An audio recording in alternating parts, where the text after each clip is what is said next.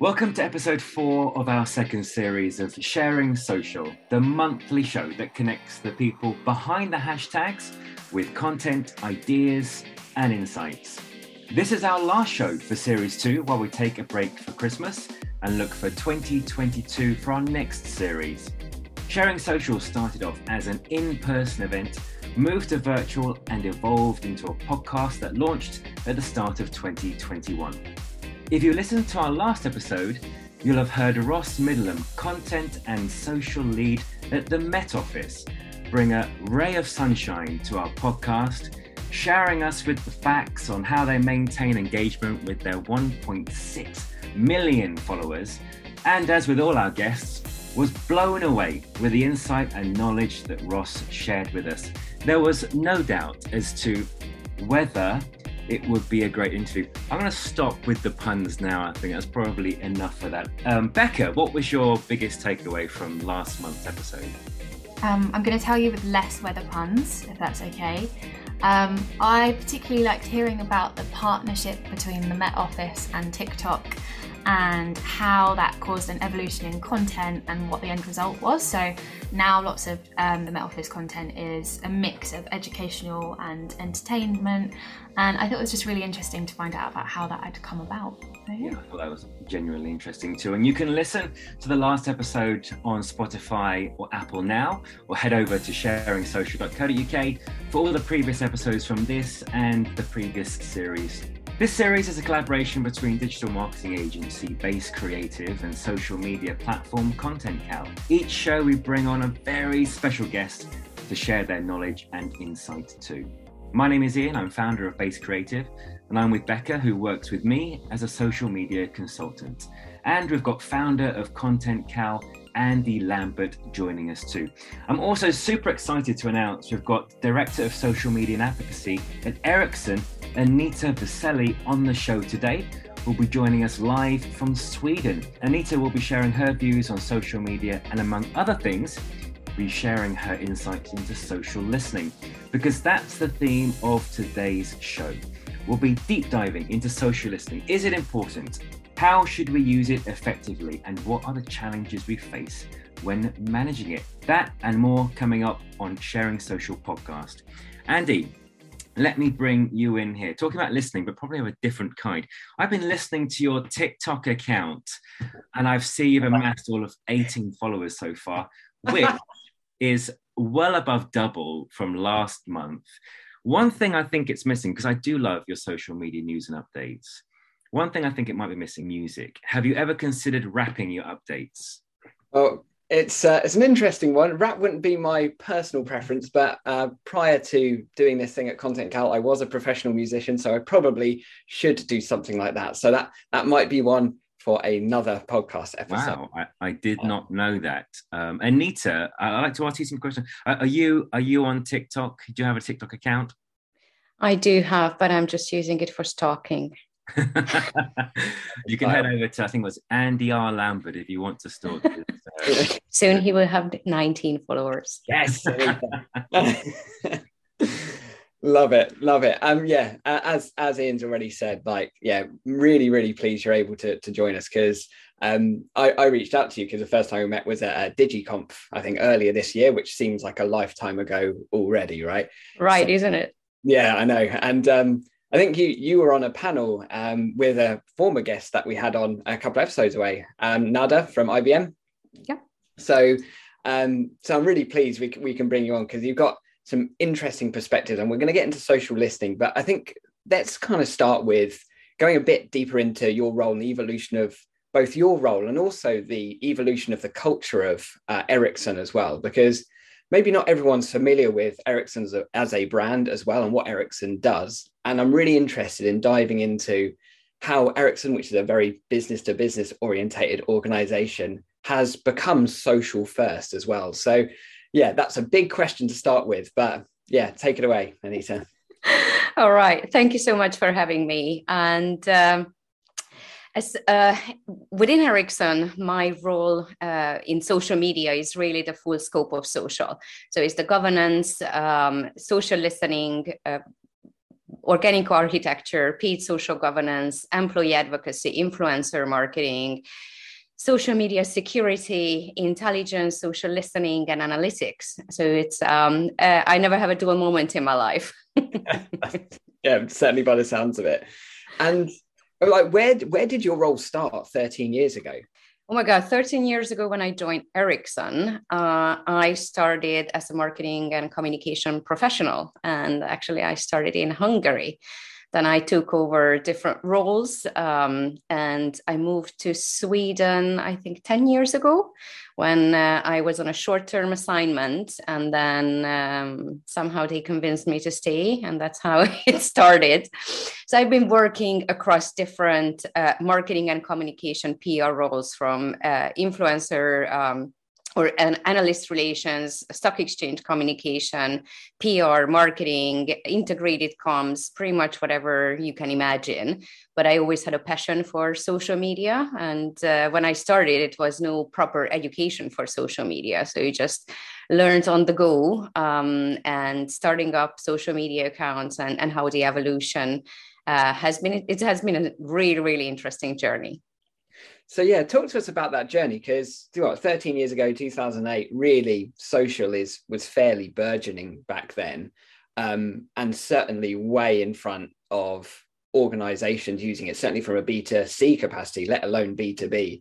So how was there any kind of real kind of changing point where social became more of an important and critical factor to Ericsson's go-to-market? I think absolutely. I remember when the global social media team, it was one person, and it was like really, really challenging, just planning around the content calendar, which social accounts to open, and sometimes social media accounts were just like popping up. And that time I was joining that team, and 13 years ago or 10 years ago, when I started at the Swedish office at the headquarters, that's when I created the first ever social media policy for all of our employees. It seems like, 100 years ago, because now it's just like a must to have, but that was something that we developed quite early. And I think it was quite early when we also started to think about that, what is the architecture that we should have, and how trusted branded accounts are, and how difficult it is to maintain them, and really start to invest in employee advocacy, where we started our journey 9 years ago. Interesting. So talk to us a little bit about the architecture. So where it sits today, is it just a set of corporate accounts across what channels?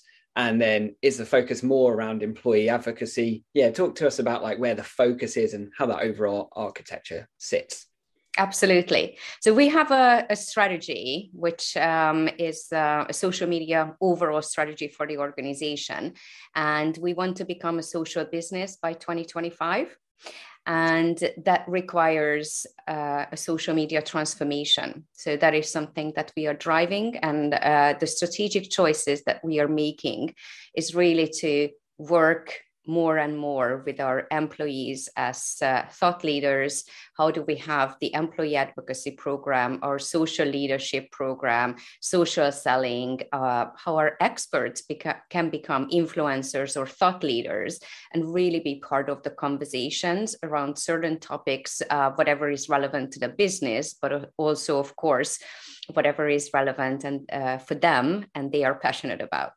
So the social architecture I already mentioned, and I think Ericsson is pretty much similar to all other brands, where it is really difficult, or historically, your account architecture was just there, and employees or colleagues thought that I just need this Twitter channel or whatever, and they were just popping up like mushrooms. And it is just like, after the rain, and it's just like, oh my God, there's another one. Or just like really employees, because there's no governance, so they are not aware that, well, you shouldn't be opening up an Ericsson branded social media account or anything else, because you don't have the right skill sets. And how does it also affect the brand or the the customers or anyone, it can be confusing which account to follow. So that I think it's quite a bit of a headache, not just for most of the social media teams and most of the companies whenever it's big. So I think in the last 2 years, we closed down almost 200 social accounts. So that was the real wild west.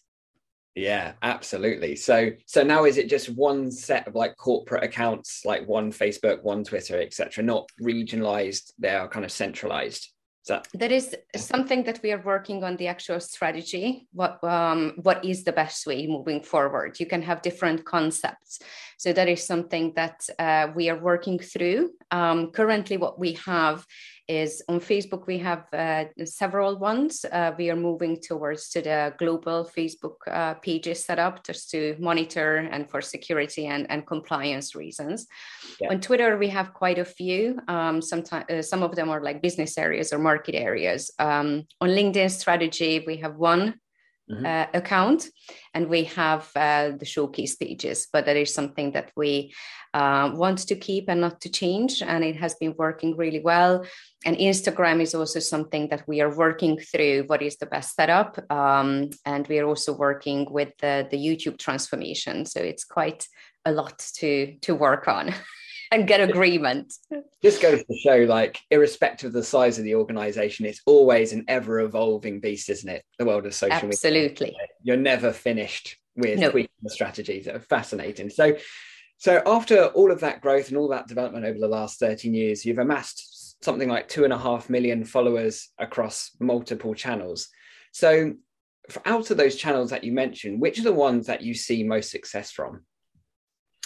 I think it depends towards which audiences. And I think it's also like how it evolves. We know that journalists, analysts are really on Twitter.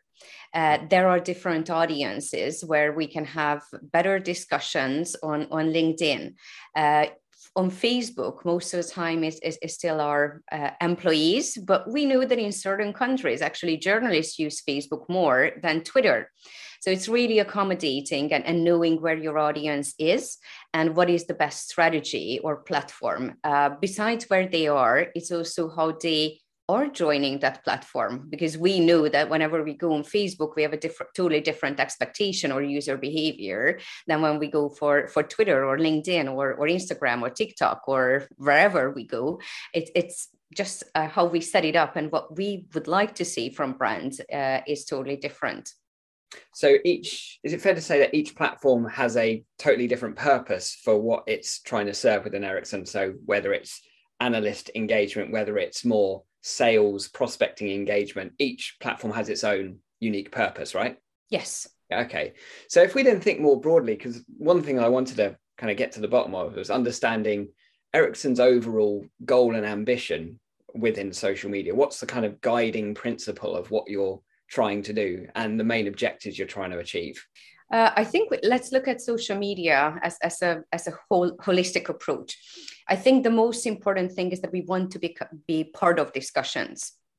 We want to be seen in the 5G, the edge computing, the future of work. What is our future? What is the imagine possible? And how can we get there? So that's when you really create that strategy that, okay, organic strategy is that we want to get engagement. How can we be part of that conversation?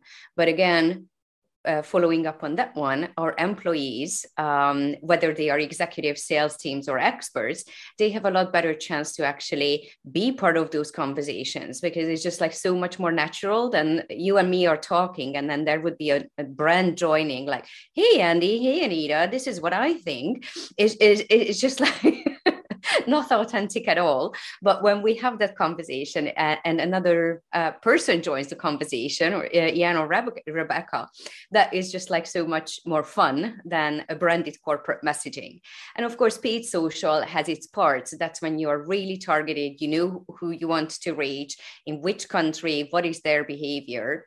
And of course, the influencer community, because they are the ones who are also helping us to be part of those discussions. So for me, social is never an easy thing to grasp, because so many companies still believe that social is the channel. And for me, social is so much more than that. And it's not only owned by marketing, because I think that's it shouldn't be just marketing. It should be really, really embedded into each and every function at the organization. That's amazing. Yeah, amen to that, basically. Mic drop. Yeah, absolutely. I think we're done with the podcast. There we go. So with that, I'm interested to know whether there's like a bias between where your focus is, because we spoke about like your branded channels, the corporate channels, the employee advocacy and influencers, and also paid. You know, in terms of like either budget or focus, whichever way you want to think about answering this question, where would you say most of your attention goes to, and where do you say you would see biggest opportunity out of those kind of main things that you're doing at the moment? Well, since we are driving the transformation, we need to focus on each and every one of them, because for the organic social architecture and how we work with it, on a global level, how advanced or mature each of our local teams are, we really need to put a focus there to ensure that whatever we talk about as a brand, locally or globally, it makes sense to the audiences, how it can be audience-centric. Whatever content we create has a social approach, that social media or a social strategist is brought into from the beginning, shaping that strategy, creating content with a social first mindset. So that's something that we need to focus on. And that's kind of like the basic level where we need to be just like top notch, or that's the aim that we would like to do. But the biggest effort where I see growth, and I'm really advocating within the organization, that it's not just me or the global team, but each and every one of them should focus a lot more on executives, spokespeople, experts, sales teams, because that is really the future. That also requires change, not just from social media, but really that transformation and the behavior that people actually feel comfortable being on social, using it either for learning, networking, connecting, and ultimately really connecting it back to the business. Really, really interesting. So final question before we move on onto the social listening part, because we could actually speak for about 6 hours, I think. At least. But I'm kind of interested though, because you mentioned that right from the start, the global social media team was one individual. So how big is the social media team that's trying to coordinate it, excluding obviously your influencers, ambassadors, and your advocates? How big is the team that's managing, the one that you're leading? Absolutely. And actually, when I took over this role back in 2017, I already had a similar title, and the whole function was me, myself, and I. Wow. So it wasn't that long ago. And again, it sometimes people just thought that, okay, it's managing the global social account, which again, it can be a lot for just one person, but not the full scope. So that's when we started with a maturity assessment and really looking into that, where Ericsson stands there. And back in 2017, we were on a tactical level. And now through the different programs, and as the team grew, by 2021, we are on the leading position. So this is why with the help of the maturity assessments, we could actually make the case that this is the business, the social business, that's the ultimate goal that we want to be. So now the team is a mix of full-time employees and also consultants, how we work.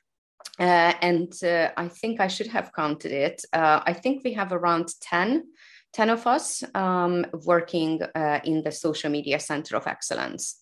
Nice. And I love all the terminology that you're using, like Social Media Center of Excellence being like a social first organization, and that maturity stuff as well. I'm a huge fan of looking introspectively at a business and trying to establish where you sit and where the gaps are. So yeah, absolutely love it. So talking actually about like looking more broadly and trying to establish where the gaps are, it kind of takes us quite nicely onto the social listening piece, which is a particular area of your expertise, Anita. So talk to me just more kind of generally, like the importance of social listening for those that potentially are listening, that are listening in right now and not really thinking about what it is and the opportunity.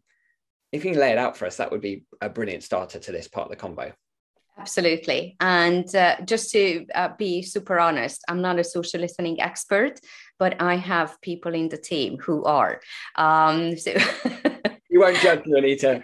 The overall value of social listening is what we need. This is not a test, so you're all Thank good. you. I don't need to set up queries, right, and do the analysis. Okay, all right.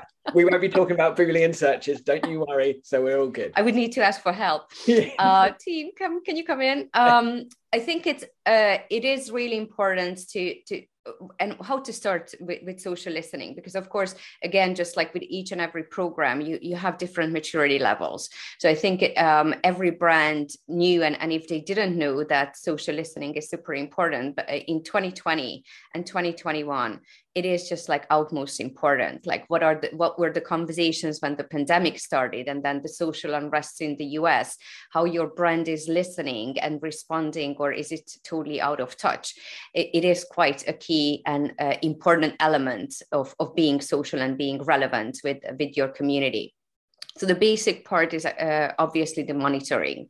So you can set up Twitter alerts, Google alerts, what is trending, what the topics to join, and maybe topics to avoid, because I think it's also important to talk about social, that so many things just shouldn't be talked about, or not at the right time, because that's when it can totally go wrong. And then you can have social listening tools.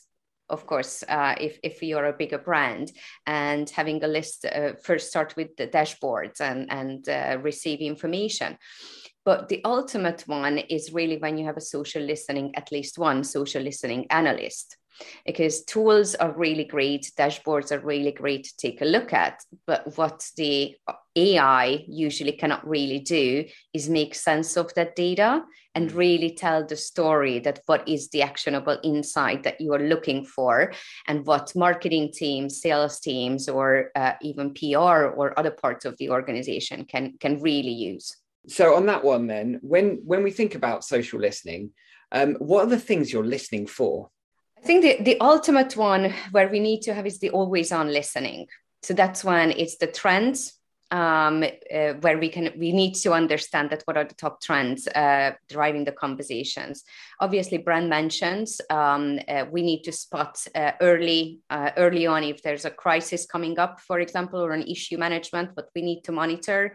We know that if certain bigger events are happening in geopolitics, what are the conversations that we want to listen to inform even business decisions early on. Then, of course, whenever we go for events, now Mobile World Congress 2022 is coming up. We already have social listening set up. Who are the ones? What is the sentiment, conversations around the event? What are the key topics that, for example, the influencer community is really excited about the event? So those are the always on.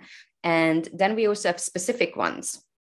Whenever it comes to, for example, talent attraction. I think it was a really good and non-traditional use of social listening, that understanding, even though that you're looking for data scientists or software developers, what is the messaging that you need to use in specific countries? How Hungarian market is different than the Swedish one? What is the key for in some of those countries? People want to join Ericsson or other companies because it's the latest tech that you're going to work on. In other countries, it's really how you treat your employees, that they don't want to be crying at the office. They don't want to be dismissed, but they really want it to be treated as a human being. So what are those key highlights when you put out those job ads or recruitment is quite key. And that's how also listening can really help, not just the social team or marketing and communication. Yeah, I've never really considered it from a recruitment perspective, actually. So that's really interesting. Were there, from your experience of social listening, have there been any other really interesting discoveries culturally, content-wise, in addition to that you could think of? No worries if not. Oh, that's a good question. I think that sometimes, this was the latest one, and it was like really, really interesting. I think that there are different conversations. And I think it was also really interesting to The other one around 5G factory or the automated factories. We were looking into, because Ericsson opened up its own 5G factory during the pandemic. So there has been like a lot of stories what we weren't really able to tell, and there's so much to do because we think that onboarding people through virtual reality is something that for the future, but actually we have been doing that during the pandemic. That's how we onboarded people. And actually, for me, it was mind blowing. It was like, really, we did that? That's just like amazing. And but many of the conversations around automation or like driverless buses or automated factories is that people are losing their job. Mm-hmm. So how can we avoid those conversations and really focus on, but actually, it doesn't necessarily mean that, but for people who are going to work in the factories, how can you make the environment safer? Because those are also the discussions that people are worried about their loved ones. Are they safe in that environment? Not just because of the pandemic, but how to use the machines.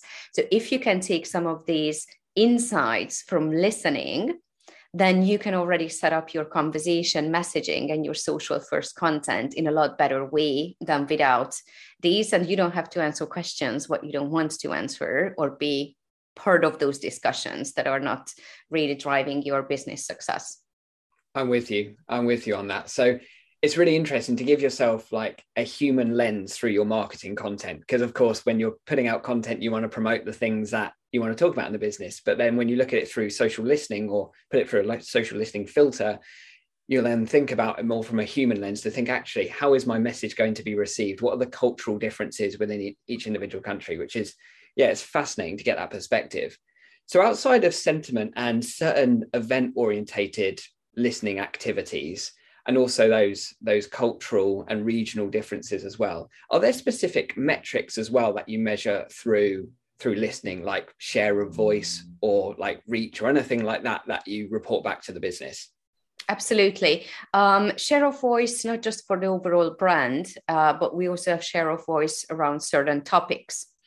Nice. And on top of the layer of just share of voice, we also look at the influencer network maps, because I think it's just like a really easy way to show executives that what is that, because share of voice, I mean, they see a graph or a dashboard. Okay, what does it mean? But when you take a look at the network map, that this is the topic, this is where the brand is, or some of our employees or experts, this is where competitors are, and this is the current snapshot, and this is where we would like to go. And based on all of these activities, this is what we achieved. It's a really super simple way to really showcase it to executives. Sentiment is always key, just for brand health. And of course, then whenever we have separate programs or specific ones in marketing campaigns or around certain topics, then we also set up different ones. And I don't think it's new to anyone. We also have social listening set up for competitors. Oh yeah, of course. So that takes us quite nicely onto the final question before I hand back to Ian, actually, which is like, how do you then take these learnings? Because you already kind of alluded to it already, but like taking these learnings and sharing them to the executives within the business, and the purpose of sharing them. That's what I'm interested to dive into in this final point, is like, how do you use that data to build your case as well for increasing investment in your team, in different activities, etc.? Because I think a lot of people listening into this, social media isn't perceived as strongly and as, forward-thinkingly, if that's even a word, as it is at Ericsson, right? So there'll be a lot of social media folk listening to this thinking, oh, I wish my senior team invested in social or thought in the same way that clearly you and Ericsson do. So that's the kind of lens I'm thinking about this question through. Sorry, it's one of my very long questions, but hopefully it makes sense, Anita. It totally does. I think it's always what I really like to do, and what worked for me, first of all, is this is where we are. This is the maturity, and it can also be for listening or for other things. conveying the message that social is not just for kids, or how it has been, 15 or 20 years ago, because people think that social is still new. It's not at all. I mean, it has been there for 20 some years now. And is it going to stay? Most probably. Are they going to be the same platforms? We don't know. But social as a platform, that it's going to be there. I always like to start with small and really set up or put maybe additional workload on myself or some of the team members to set up and share some of those insights to really convince people, or not to convince, but really to show them that how can they use that information. And when you provide that, and the company or an executive could actually act upon that one and could do a better messaging, a better business result, then of course you can show the carrots that, oh, actually we could do more if we would have this and that and that. And imagine that this is what we can do. And this is the long-term goal that we would like to build towards too. But this is a small start. So we need to scale it up. So for me, that's super important. And another tip that I like to give to others is depending on whose buy-in you need. If it's money, then you need to learn the language of your CFO. If it's your CMO, you also need to understand that what is on top of their mind. Is it security? Is it better relationships? Is it collaboration? And use that information and knowledge to actually make your case, because then ultimately you're going to succeed a lot faster. Very, very strong advice. I love that, Anita. Thank you so much. So much Thank insight. you. And I'm going to hand back to Ian now. But huge amount of value shared. So thank you very much. No, thank you for having me. And thank you, Andy, for that. And thank you again, for Anita, for sharing your thoughts. A few things that really stuck out for me, probably like many of our listeners as well, learning about how big, or I should say small, the global social media team was when you joined 2017. It was just you, is that right? Yeah. And then it was just me. Just you, amazing. But now, in combination of full-time and consultants, you've got around 10 people. I think it shows certainly now, how serious Ericsson are taking social. But we can also appreciate the time and the resources and the skill sets required to effectively and strategically run. A quote that stood out for me as well: social isn't just owned by marketing. You mentioned it's intrinsic to every facet of the business. And we were talking a bit more about employee advocacy at that point too. And certainly on the social listening front, what you and Ericsson are listening out for, I found really insightful, using it for talent attraction as well. And you mentioned about looking at the influencer network map, reviewing sentiment analysis, and probably unsurprisingly, but a great tip for us all, using social listening for competitor analysis. Let's find out what they are doing, what people think about them. Anita, thank you for that. But there is more. I'm going to bring in Becca here, who's curated some questions as well. Becca. I have a question. So you mentioned crisis management at one point, and I just wondered what steps you have in place, or what you've had to maybe do in the past when you've seen negative comments come through from your social listening activity, and what you do in that situation. Absolutely. I think most brands, if they don't have a crisis protocol, then they definitely need to start somewhere and right now, because it's not a question that crisis is going to happen, but it's always like when. And if you're not prepared, then it's a huge problem, what anyone needs to work through. So we have a crisis protocol in place, and not just for social media, but it was something that we also had to integrate with media relations. When we say, what is the analysis? What are the different touch points? Is it an issue? Is it a crisis? So how do you define each and every one of them? Because some of them might need a different approach than others. And we, in a team, managed through that step-by-step protocol. And of course, you also need to practice. So if your crisis calm is just written down like somewhere 5 years ago, and it says that, oh, we meet in the war room, then just laugh really hard and just update it that it's 2021 proof, because I don't think that we can meet in the war room. So it's good to just dust it off and take a look and go through that. Make sure people know it actually exists. Yeah. Thank you. I also was going to ask about with any social listening activity that you do and the results of that, how that actually impacts your social media strategy going forward. Oh, that's a good question. And I think it might seem that our social listening is like super mature. I really see that I think we need to step up our game to be a lot better. And there's so many opportunities what we can use social listening for. Rebecca, I forgot your question. I'm sorry. Can we retake this one?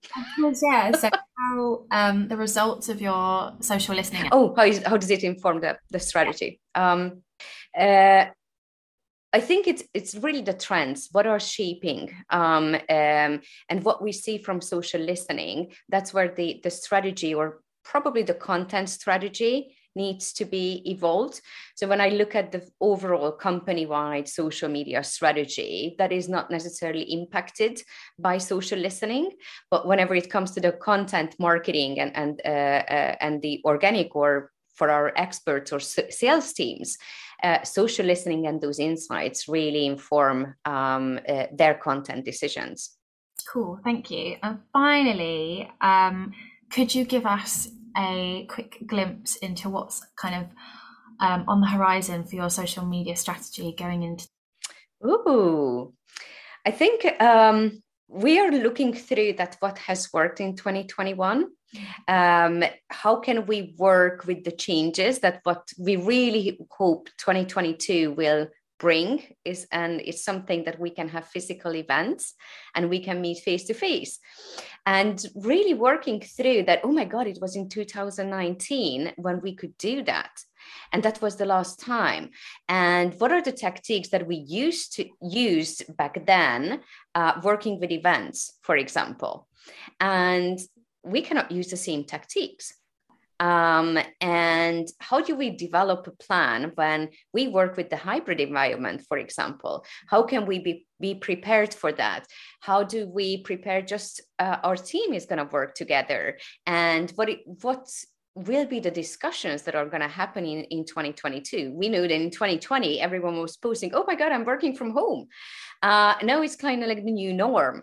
So what will be the behaviors that are driving or the changes in 2022? And how can we adapt our social media strategy to really be relevant and be part of those conversations? Fingers crossed for those in-person events, right? I think it would be great to have you back on the show, Anita, and share what how Ericsson has at that point adapted to the more hybrid way of working for events. I'd love to find out what the outcome of those discussions were. So just a quick recap on what we've shared today. We've learned how important social media listening is, not just for us individually, but also for attracting talent and spying on the importance of bringing employees into the mix, for effective message amplification, and also how using social listening can be highly valuable for content and content direction too. You can get involved in our next series or ask questions for our next show. You can find us on the website sharingsocial.co.uk, on Twitter at ShareSocialLDN, and on Instagram at Sharing Social London. Again, a big thank you to Anita from Ericsson for being on the show today and for sharing your thoughts. A quick reminder, how can people get in touch with you? Thank you for having me. And as a social person, first of all, you can follow my personal hashtag, which is Social Anita, hashtag Social Anita.